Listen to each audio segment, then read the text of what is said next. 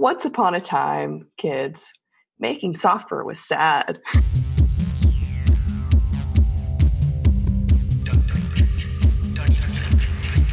It's time for Arrested DevOps, the podcast where we help you achieve understanding, develop good practices, and operate your team and organization for maximum DevOps awesomeness. I'm Maddie Stratton. And I'm Jessica Kerr. Arrested DevOps is brought to you by PagerDuty. In an always-on world, teams trust PagerDuty to help them deliver a perfect digital experience to their customers every time. With PagerDuty, teams spend less time reacting to incidents and more time building for the future.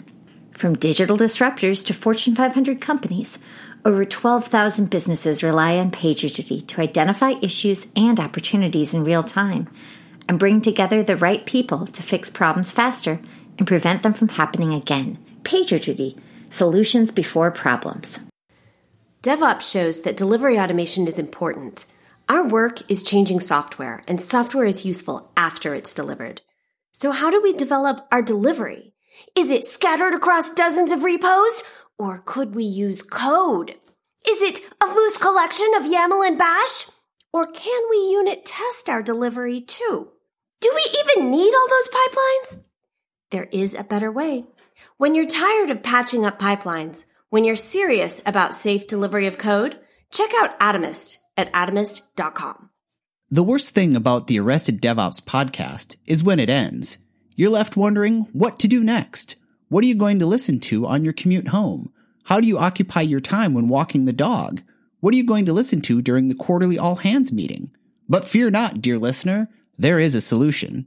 You need to subscribe to Software Defined Talk right now. It's a weekly podcast that recaps all the news in cloud computing, DevOps, and enterprise software. The hosts, Cote, Matt Ray, and Brandon Wichard, will keep you up to date on all things cloud while offering tips on how to optimize your Costco haul and how to PowerPoint. It's a fun, free-flowing conversation that will keep you entertained and informed. What are you waiting for? Subscribe to the podcast today by visiting softwaredefinedtalk.com or by searching for Software Defined Talk in your favorite podcast app. Today, we celebrate the release of the 2019 Accelerate State of DevOps report. We have two of the four authors with us today. Please welcome Dr. Nicole Forsgren and Jez Humble. Hello, thanks for having us on. Yay! I'm so excited. Great. To get started, Nicole and Jez, can you give us some historical context of this exciting report? I mean, we've been sciencing this for a while, right, Jez? I mean, this is 6 years now. I mean, at 6 this point, years. I know. We're basically like pushing this baby out to school now. I am not crying about it, though. We get so many hours of the day back now. I'm so happy. So happy. Well, I mean, I think one of my favorite things is that, like, every year I get a little nervous that I'm going to run out of things to ask and research, but every year I swear it's the best one. And luckily, I have had a few people like back channel me or send me notes saying like, oh, you found new stuff to research and you found new things to ask about. And I'm like, oh, thank goodness. The other thing I think is interesting is every year we revalidate certain things. So, for example, looking at speed and stability, every year we get new data, we throw it into a clustering algorithm, or Nicole throws it into a clustering algorithm, I should say. And, that could come out anyway. Every year it comes back that high performers do better at speed and stability. There's some revalidations in this year's report as well. There was a moment when one of the other researchers working on the report, Dr. Dustin Smith, pinged me and was like, this came through. And I read it wrong. And I'm like, oh shit, that totally contradicts everything we've been saying for years. And then I can confirm that something was reverse coded. And it's like, oh, thank God. But every year things like that happen where we're like, oh shit, maybe it's going to, come out in a way that, and sometimes things do come out that are surprising. And we'll talk about some of those today. Yeah. So really quick, before we dig into it, because I want to hear a lot about what we learned from this year's report and what was different. But some people listening, believe it or not, may not be familiar with this report or its history. So I don't want to spend too much time on that. But first of all, if you'd like to see the report, You can check that out at cloud.google.com/DevOps. We'll have a link in the show notes. But also, Nicole and Jez, could you give us maybe a quick, what was the impetus for starting this those many 6 years ago? And what is the helpfulness about not the helpfulness. Okay, Joe, take that whole bit about. Let's start that over. No, I like that bit. Okay, what is the helpfulness of this? What's the helpfulness factor? Well, and for me at least, that's why I started doing all of this. Is back once upon a time, kids, making software was sad. Making software used to light people on fire, and that was awful. And so, right? You would follow this very strict phase gate approach, and you would speed things. And then we did the agile, right, where you take your meetings standing up instead of sitting down. And I love the way you put it, Jez, where it's you basically make two groups of people unhappy because the people who would rather be on the golf course have to spend more time with developers, and developers don't want to spend more time talking to business people either. But then all you're doing is you're making software faster, but you've still completely ignored sysadmins. And so all you're doing is throwing software over the wall faster and basically lighting them on fire. So why do we even do this DevOps-y thing? And it's because we want to make that software process easier and better. And the end goal, the end game, is that we want to deliver value for whatever definition of value that is. For for-profit companies, it's often profitability and productivity and market share, but it's also effectiveness and efficiency and customer satisfaction, right? So we found this to be true in not-for-profits, in government, right? Jez was at 18F for a while, right? These things still worked there, right, Jez? Yeah, absolutely. I mean, these approaches worked even in very highly regulated environments. They've worked everywhere, and we've seen that. We've tested against different domains and verticals over the years, and we found you can do this anywhere in any size of organization. And I just want to add, the other thing that's very cool about this for me is, a lot of these things are articles of faith. I think what's great about this is Nicole comes from a research background, and she had this amazing insight that you could apply behavioral science to studying this. We have a real problem trying to get to do science with software. You can't do randomized controlled experiments. And this approach of taking behavioral science and applying it to test these hypotheses that we have is really powerful, and I think industry changing. So that is very exciting for me. I love that. The other thing I love about this report is that it shows you with data some things that work and some things that get in your way, and then gives you things to do about it. Yeah. So I think that's a really great point, right? That's another reason we kind of got into this is instead of asking what tool should I use? Because that's, it's fine, but also that's such a dumb question because I hate that question, right? First of all, that's not always going to work because feature sets change, right? Every time you come out with a new release of a feature, it's going to change. And there's an infinite list of tools. You're just never going to be able to catch up. So instead, what you can do is come up with and test a set of capabilities and practices, and then test those. And so then what we can do also, by the way, then we're no longer playing favorites. We've never played favorites. We've always been tool and vendor agnostic.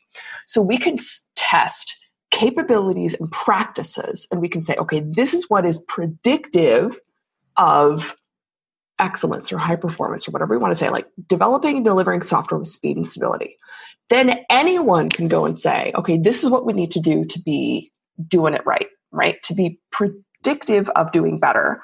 Then you can go back and you can say, okay, this is what our either tool set needs to do or our practices need to do.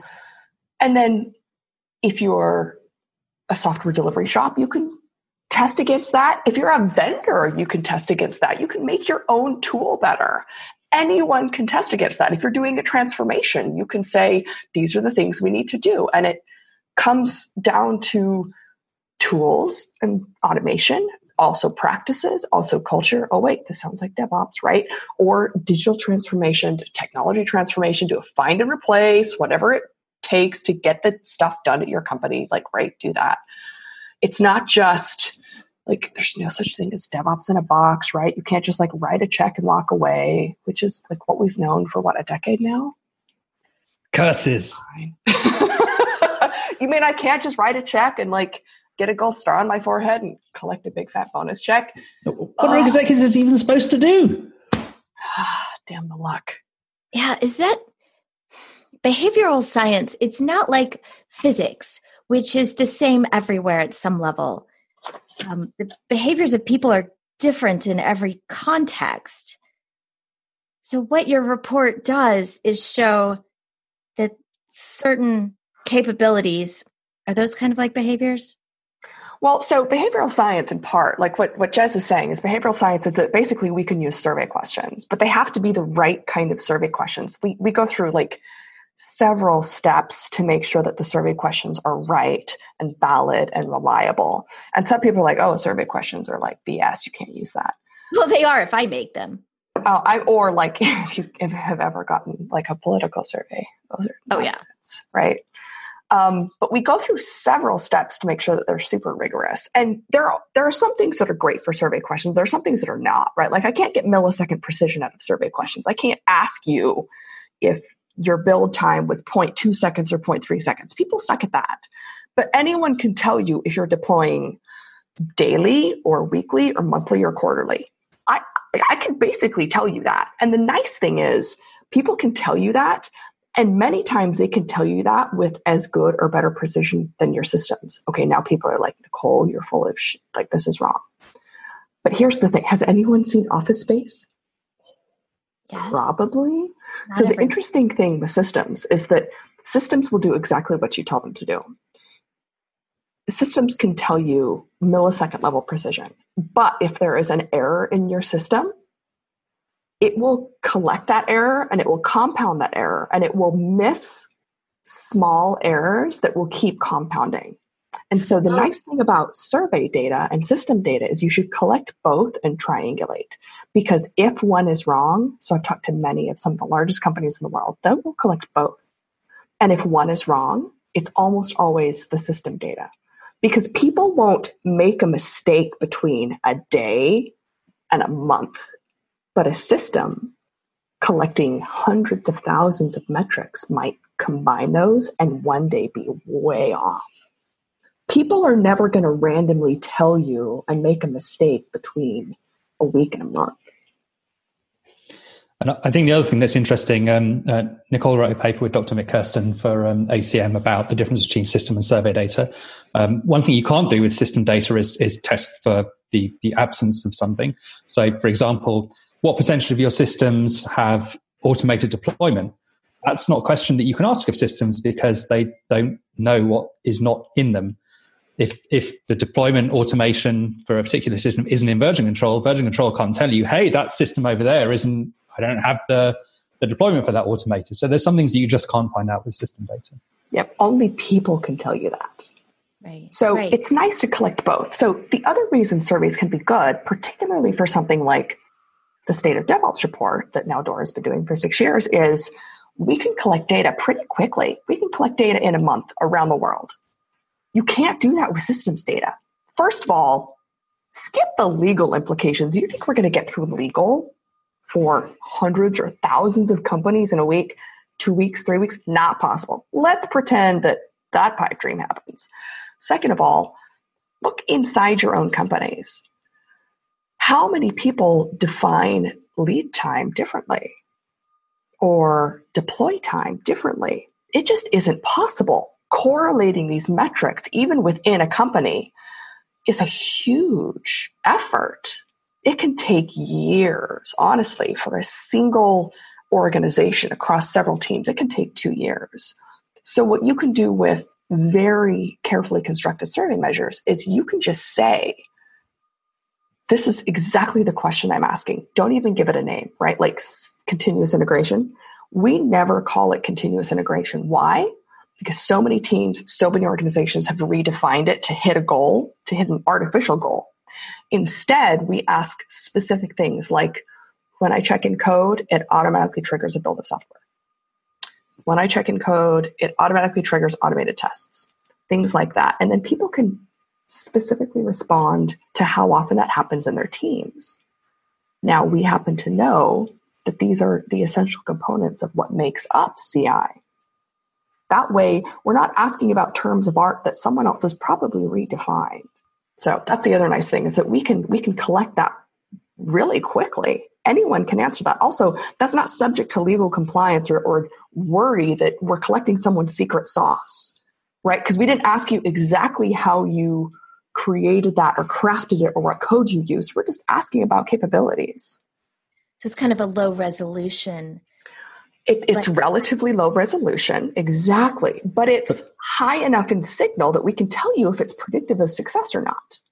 And this is, over precision is one of the things that is a real problem in our industry. People trying to gather like very precise data and spending enormous amounts of money gathering very precise data, where that level of precision is totally unnecessary to achieving the results. So, estimation is the classic example of this. But this is true of the data we gather as well. We only gather at the necessary level of precision to get us what we need. Precision with accuracy and import. Yeah, I love that point. So one of my favorite books on this topic is How to Measure Anything by Howard. Oh, I love that book. Yes. So good, right? Get the appropriate level of precision to, like, you need signal. You need to know what your problem is so that you can move forward. Like, now later on, for some teams, you do need millisecond level precision. For some things, you just don't. So understanding the appropriate level of precision for the appropriate types of things lets us understand what things are important predictors. And as Jez said, sometimes we revalidate and we find year over year over year things are important predictors. It's interesting though. Sometimes we've been surprised. We found that some things are not predictors. So we're at that good level of precision where it's also funny. Some people are like, you're just confirming biases. Well, no, because we don't always get confirmation. Second, maybe yes, but also that's science. You start with a hypothesis. You state your hypothesis. You collect very carefully designed data. You test your hypothesis. That's not confirming a bias. That's science. That's how we do it. Yeah, and the part where you found some hypotheses that were not confirmed, that's a good sign. Yes, exactly. So if all you ever do is confirm every single bias, you're doing it wrong. If you never confirm any bias, you're doing it wrong. You need some kind of middle ground. Yeah, but then you mix this with explanations of why these things work, and that goes into your research model? So that goes into, I don't know if I'd say the research model, but some of our findings in our discussion. Yeah, absolutely. We definitely have opinions. Yeah. Well, and I think a lot of this benefits from all of the time that we spend in the community, in the background literature, so that we understand why these things are happening. And I love that you bring up this point, because if all you do is take the data that's already existing and you just hunt for patterns, that's also not great, because that's just fishing for data. You'll have spurious correlations. And the problem is that because so much of our data is interrelated, everything will make sense. One of my favorite websites is Spurious Correlations. It's from Tyler Vegan, and he will find ridiculous correlations out in the world, like the number of backyard pool deaths in the United States is highly correlated with the year that Nicolas Cage movies come out. We know this is ridiculous. Well, I mean, of course, right? I think it's legit. Right. I think strangulation by bed sheets is correlated with like cheese consumption. We know this is ridiculous. However, if we take the data in our systems and just dig for correlations, it will look good because our systems are highly related.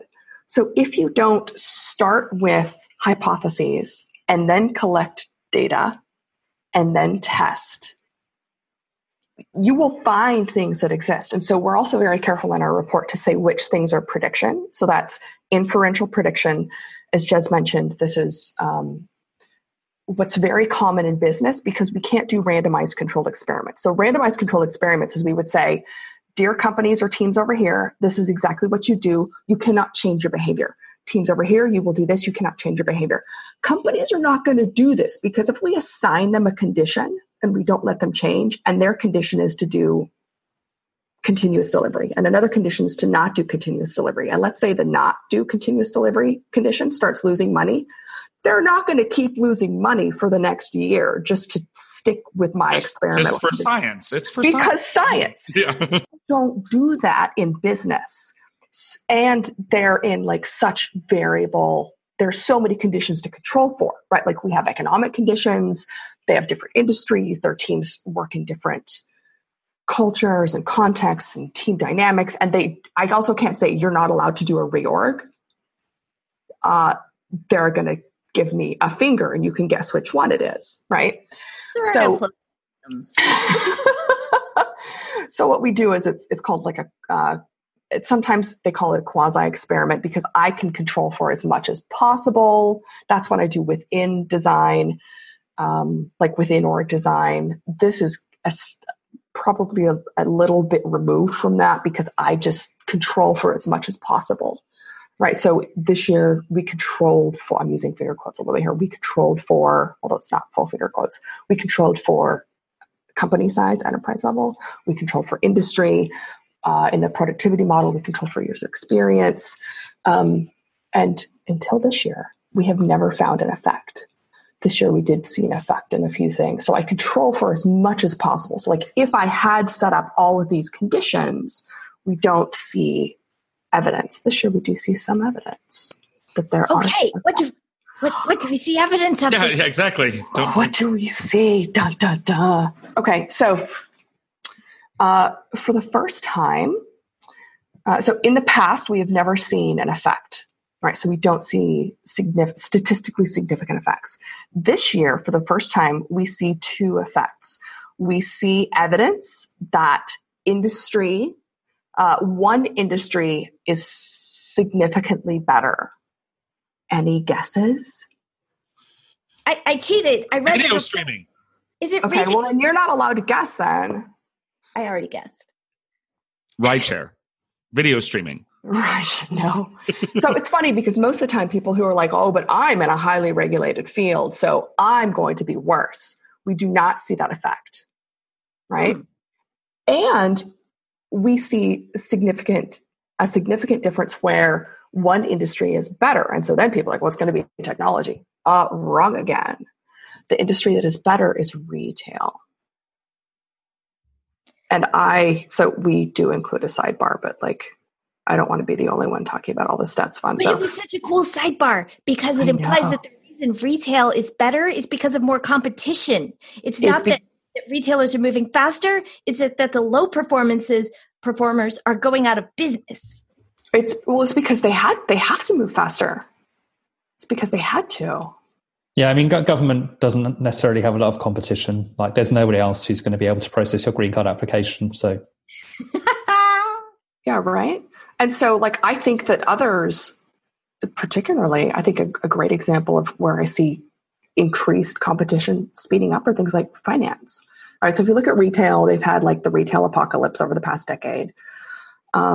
If you haven't been competitive, you're basically gone. Right? We've had a series of closures. I mean, they have to do things like A/B testing, which is funny because a whole bunch of people are like, A/B testing is cutting edge. Retail's been doing this for a while. Retail has had to embrace automation because if they don't, like, they have to capture efficiencies. They have to be able to scale. And then, what's the big question that a bunch of people have had over the last several years? Are we going to go to the cloud? It's the cloud. Is it too risky? Retail's in the cloud. I mean, Black Friday, trust me, they have to be able to burst and like do epic bursting. Like there's no question if they're in the cloud, they're there. And then, people are like, oh, but we're highly regulated. Retail is selling goods. They're processing credit card transactions. Trust me, like they're regulated. And then the other thing that comes up is that enterprise organizations who have more than 5,000 employees are lower performers compared with those with fewer than 5,000 employees. The one point I think it's important to make about this is that doesn't mean you cannot be a high performer and a large company. Yes. We do see high performers in large companies with who are highly regulated. A lot of people ask us this, you're like, but what about this? But what about this? The fact that we see this effect doesn't mean you can't be a high performer. It's just that you're less likely to be. One might even say that the fact that companies over 5,000 employees are not high performers is a spurious correlation someone could draw, maybe. See, I'm paying attention. No, so what we're seeing, though, is that there is a significant effect. So it's statistically significant that they are lower performers. And then we did some additional analysis recently. And by we, I mostly mean Dr. Dustin Smith, the second author in this year's report. And I love the things that he found, right? So the areas where the additional areas where they are significantly different are like, where would we guess that large enterprises are like, where do they have particular strengths? Process. Right? Exactly. Committees. Yeah. And I want to say this with love. It's like, this is your strength. This should not be your strength. and change approvals was the strongest effect. Strongest effect in what way? Can you dig into that? Because I'd like to, because I know I was kind of being a little facetious when I was like saying like, oh, because people will sit there and say, oh, well, the report says that if I have over 5,000 employees and I can't DevOps, so clearly now I have an excuse, and that's not the case. But so what are the things? So when we saw that effect, can we dig into that a little bit about like maybe what were some of those? Like you said, you saw that change approval process was impactful. How? So yeah, I mean, this is something. Go ahead. So I'll like chime in on what strong effect means, and then I totally want like Jez to take this. So when we say like a stronger effect, it's basically like when you compare large organizations with 5,000 employees or more to everyone else. If you want to look at the difference between them and others, there were a couple of things in particular where they were different, right? So change approvals was one, use of the cloud was another. And if we look at how they're different in particular, so it was the heavyweight change approval process. It was loosely coupled architecture, right? Or / tightly coupled architecture, right? If we think about large organizations, they're also usually probably older. So they probably have mainframes or like what are traditionally like more tightly coupled architectures.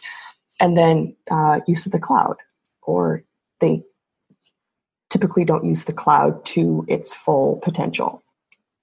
But then when we compare them to organizations that have less than 5,000 employees, and then we look at how far apart they are. Large organizations are using heavyweight change approval processes to the nth degree, and smaller companies just don't use them. Like that's the biggest difference that we see. And then you look at loosely coupled architectures, there's a difference, but that difference is not nearly as distinct.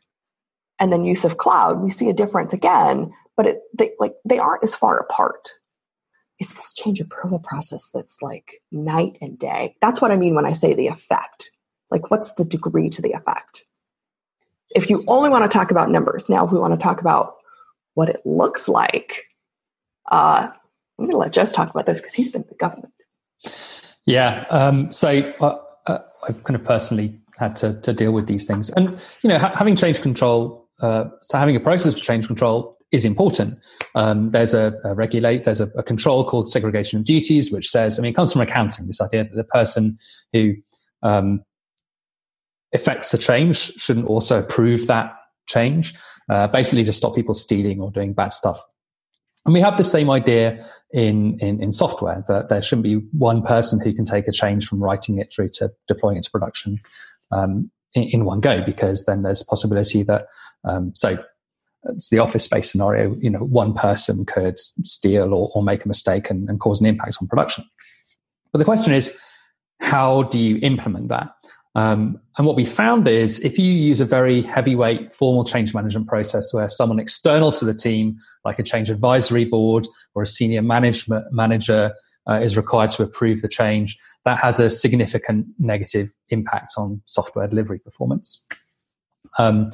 What you can do instead is use a much more lightweight change approval process where someone within the team approves the change, either as part of code review or as pair programming, something like that.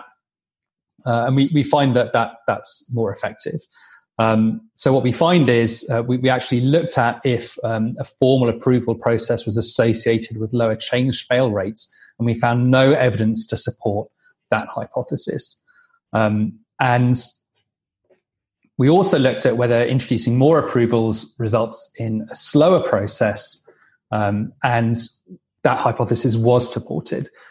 So what this means is ultimately implementing change approval process, do it in a lightweight way. Don't do it in a heavyweight way.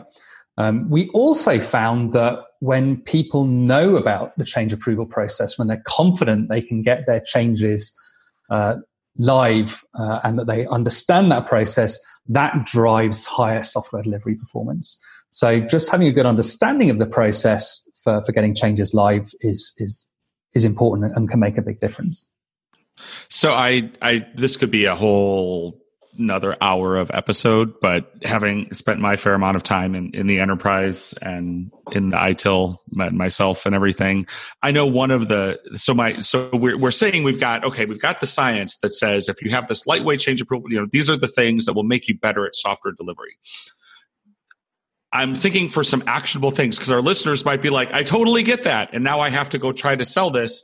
And I'm going to run into these roadblocks where people say, I don't really care how good you are at software delivery because risk. So do you have any, and I don't want to go too much off on a tangent because it's not really in the report. Maybe it is. No, I think this is super relevant. Yeah. How can people frame this conversation? Because especially in a large organization, when people are kind of detached, the folks that you have to convince that you don't need this heavy process may not really care about making software delivery more effective because that's not what they're being held to. So what are some things people can do?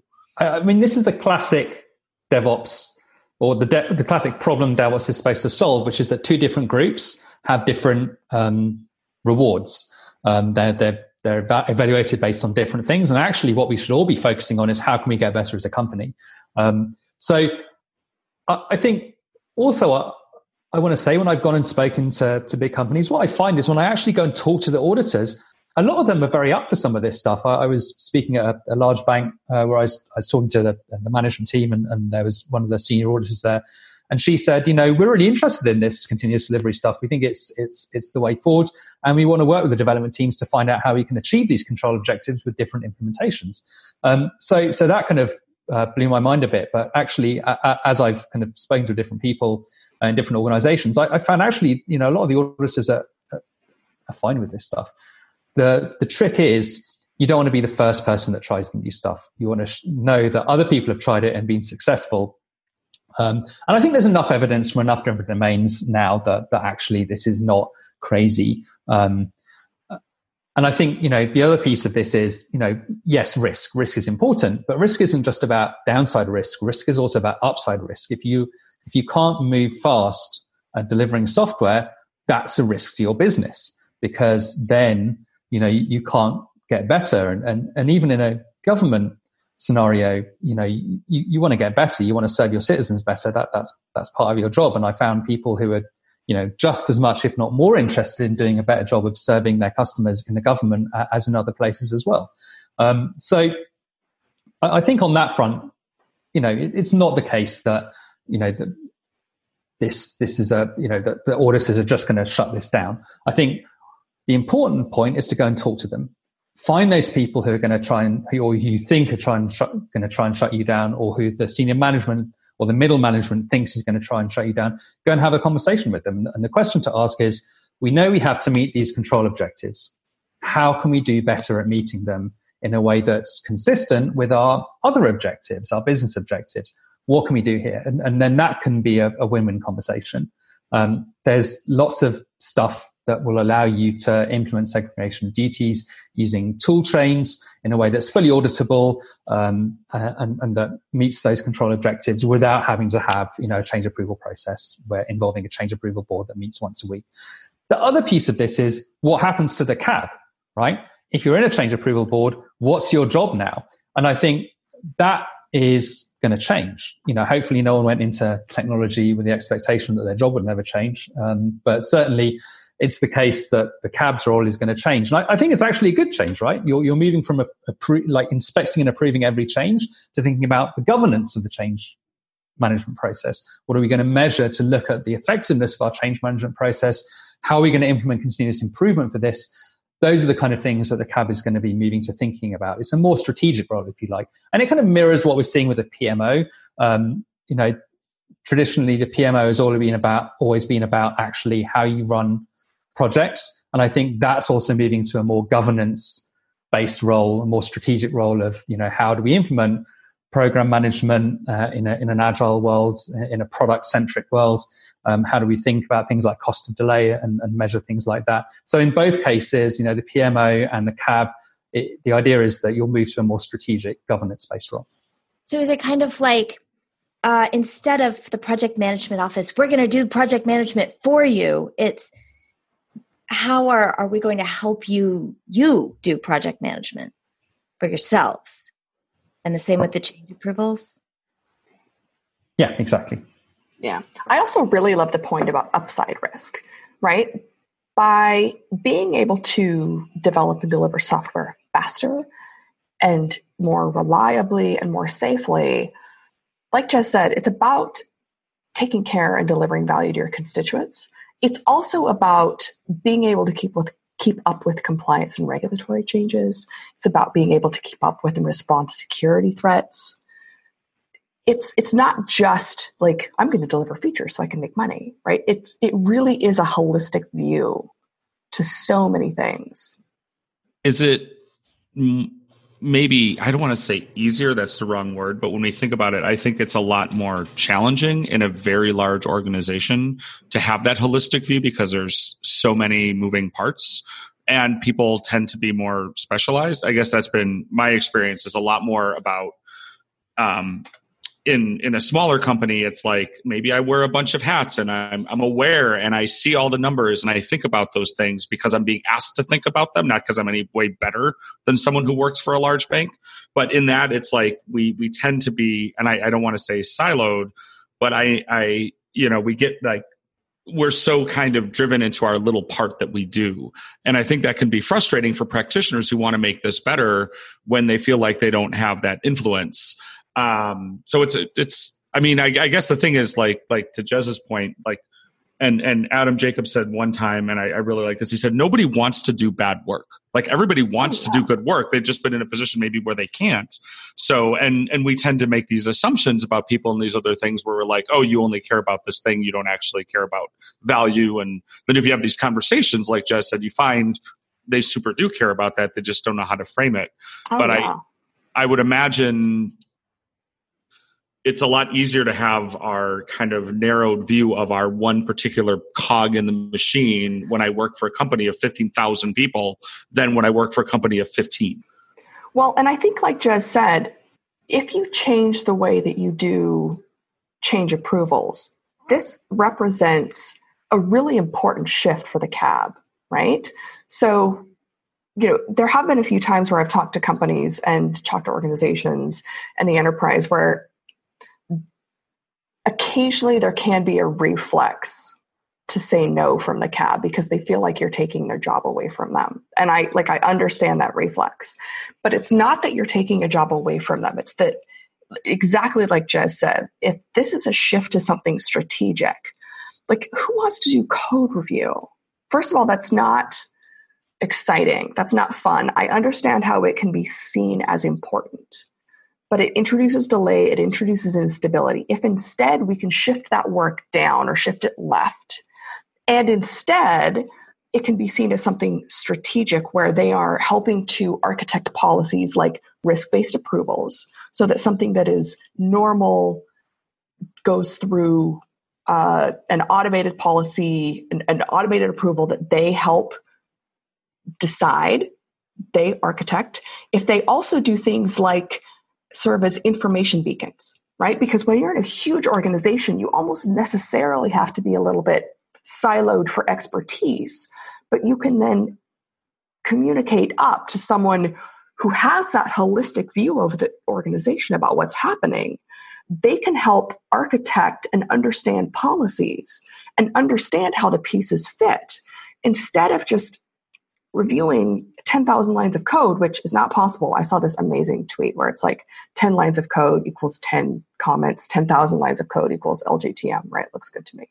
Like there's no way they can review 10,000 lines of code, but if instead they are deciding on what types of things get automated low risk approvals, what types of things that are communicated up to them get what types of communication and notification across the organization and how these things stitch together.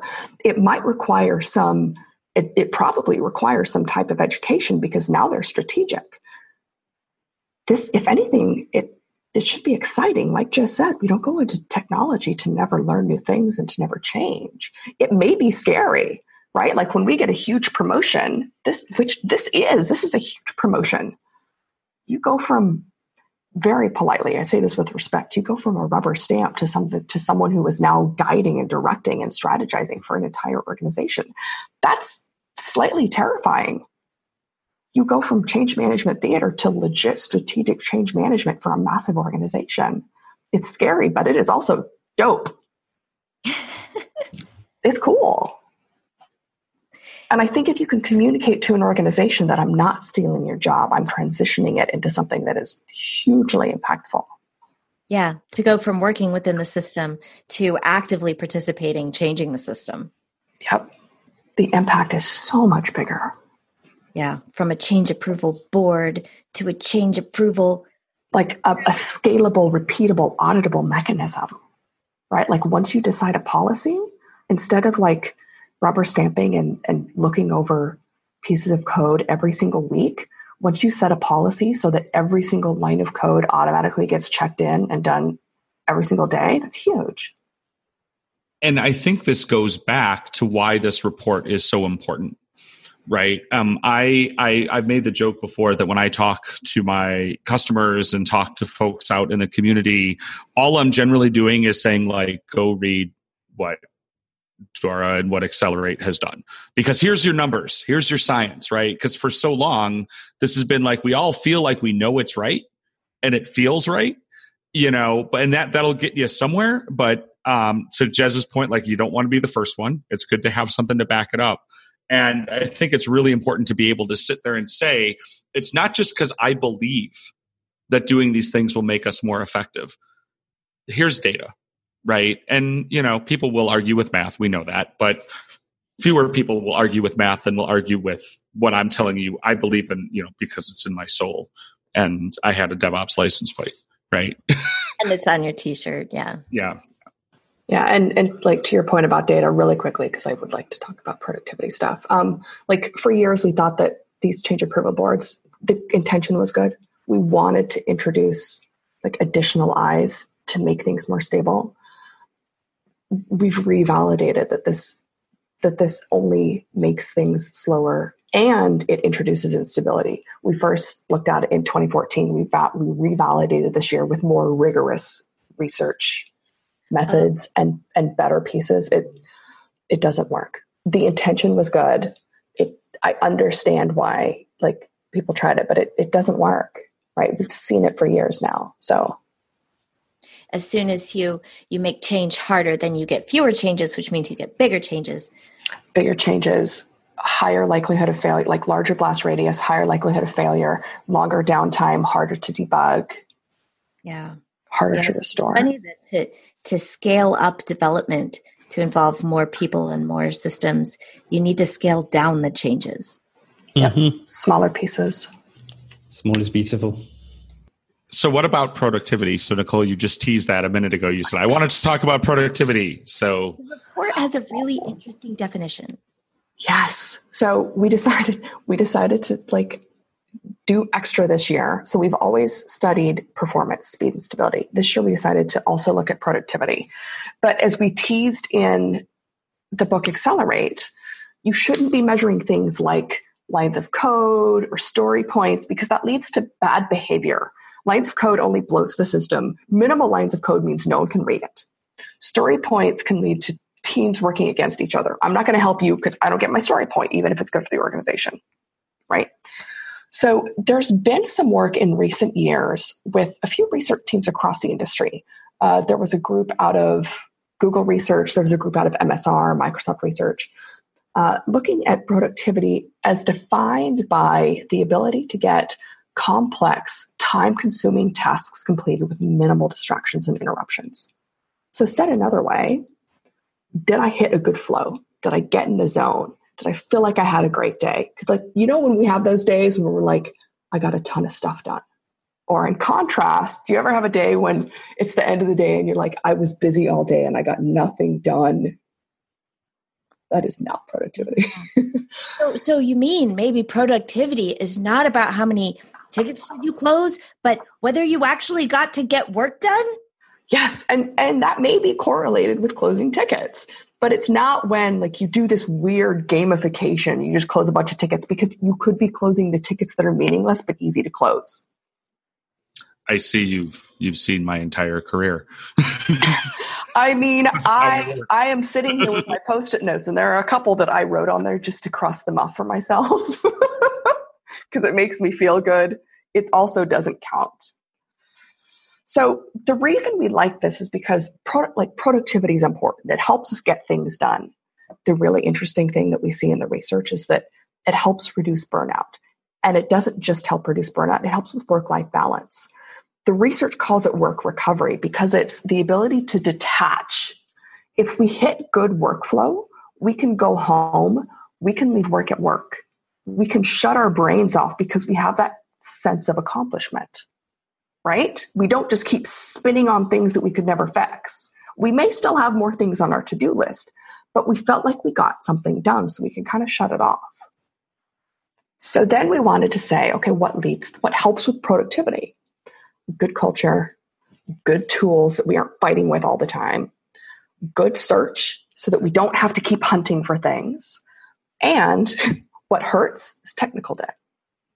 So we also looked at things that help reduce technical debt. So obviously, like good practices like rate factoring. But if an organization could make investments in tools, what would those investments look like? And then how does that, like if there's overlap, if we have a good Venn diagram, right, with our performance model, what does that look like? We had some good stuff this year. Of course, I'm a nerd. I get research excited all the time, but we had some good stuff this year. So Jez, what were kind of some of the maybe either their surprises or key findings you really want to make sure people take away as they read the report? Because you're all going to read the report, right, people? cloud.google.com/DevOps. So I think one of the interesting things we looked at this year is how you scale up your work. And we looked at a whole bunch of different things that people have, historically tried in the past, things like centers of excellence, proof of concept, communities of practice, bottoms up, or grassroots, or big bang, this kind of thing. And what we look at is how commonly they're used in low versus medium versus high versus elite performers. One thing that's particularly interesting is communities of practice, very frequently used in elite performers, much less commonly used in low performers, versus, for example, centers of excellence, which are frequently used in low performers, but less frequently used in elite performers.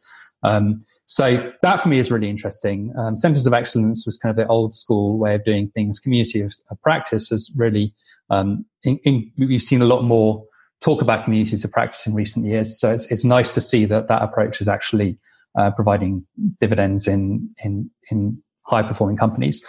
So there's a whole bunch of stuff to dig into there. So again, look at the report. There's more detail there. The other thing that I think is interesting, people always ask us, what should I do first? should I do the technical practices? Should I do the lean practices? Should I, and the answer is, it depends. I was a consultant for many years. That we use that phrase a lot, but it really does. It depends where you are, where you're trying to go to, and what your current context is. We've struggled with what we can say about this that's more helpful than that. And what we kind of came up with in the end was this idea that, well, there's stuff you need to do at the team level, and there's stuff you need to do at the organizational level, and there's stuff that you need to do at both levels, if you like. So we talk about that in the report, how at the team level you can do stuff, like test automation and deployment automation, for example. Those are things you can do at the team level. What you can't do at the team level is change the way that change approval is done. That's something that has to happen at the organizational level. But you should be doing both of those things simultaneously. You should, be attacking the team level stuff while people in different parts of the organization are attacking the organization level stuff. So just thinking about how you can actually do some of this stuff. A lot of the time we hear, well, I can't do anything about this.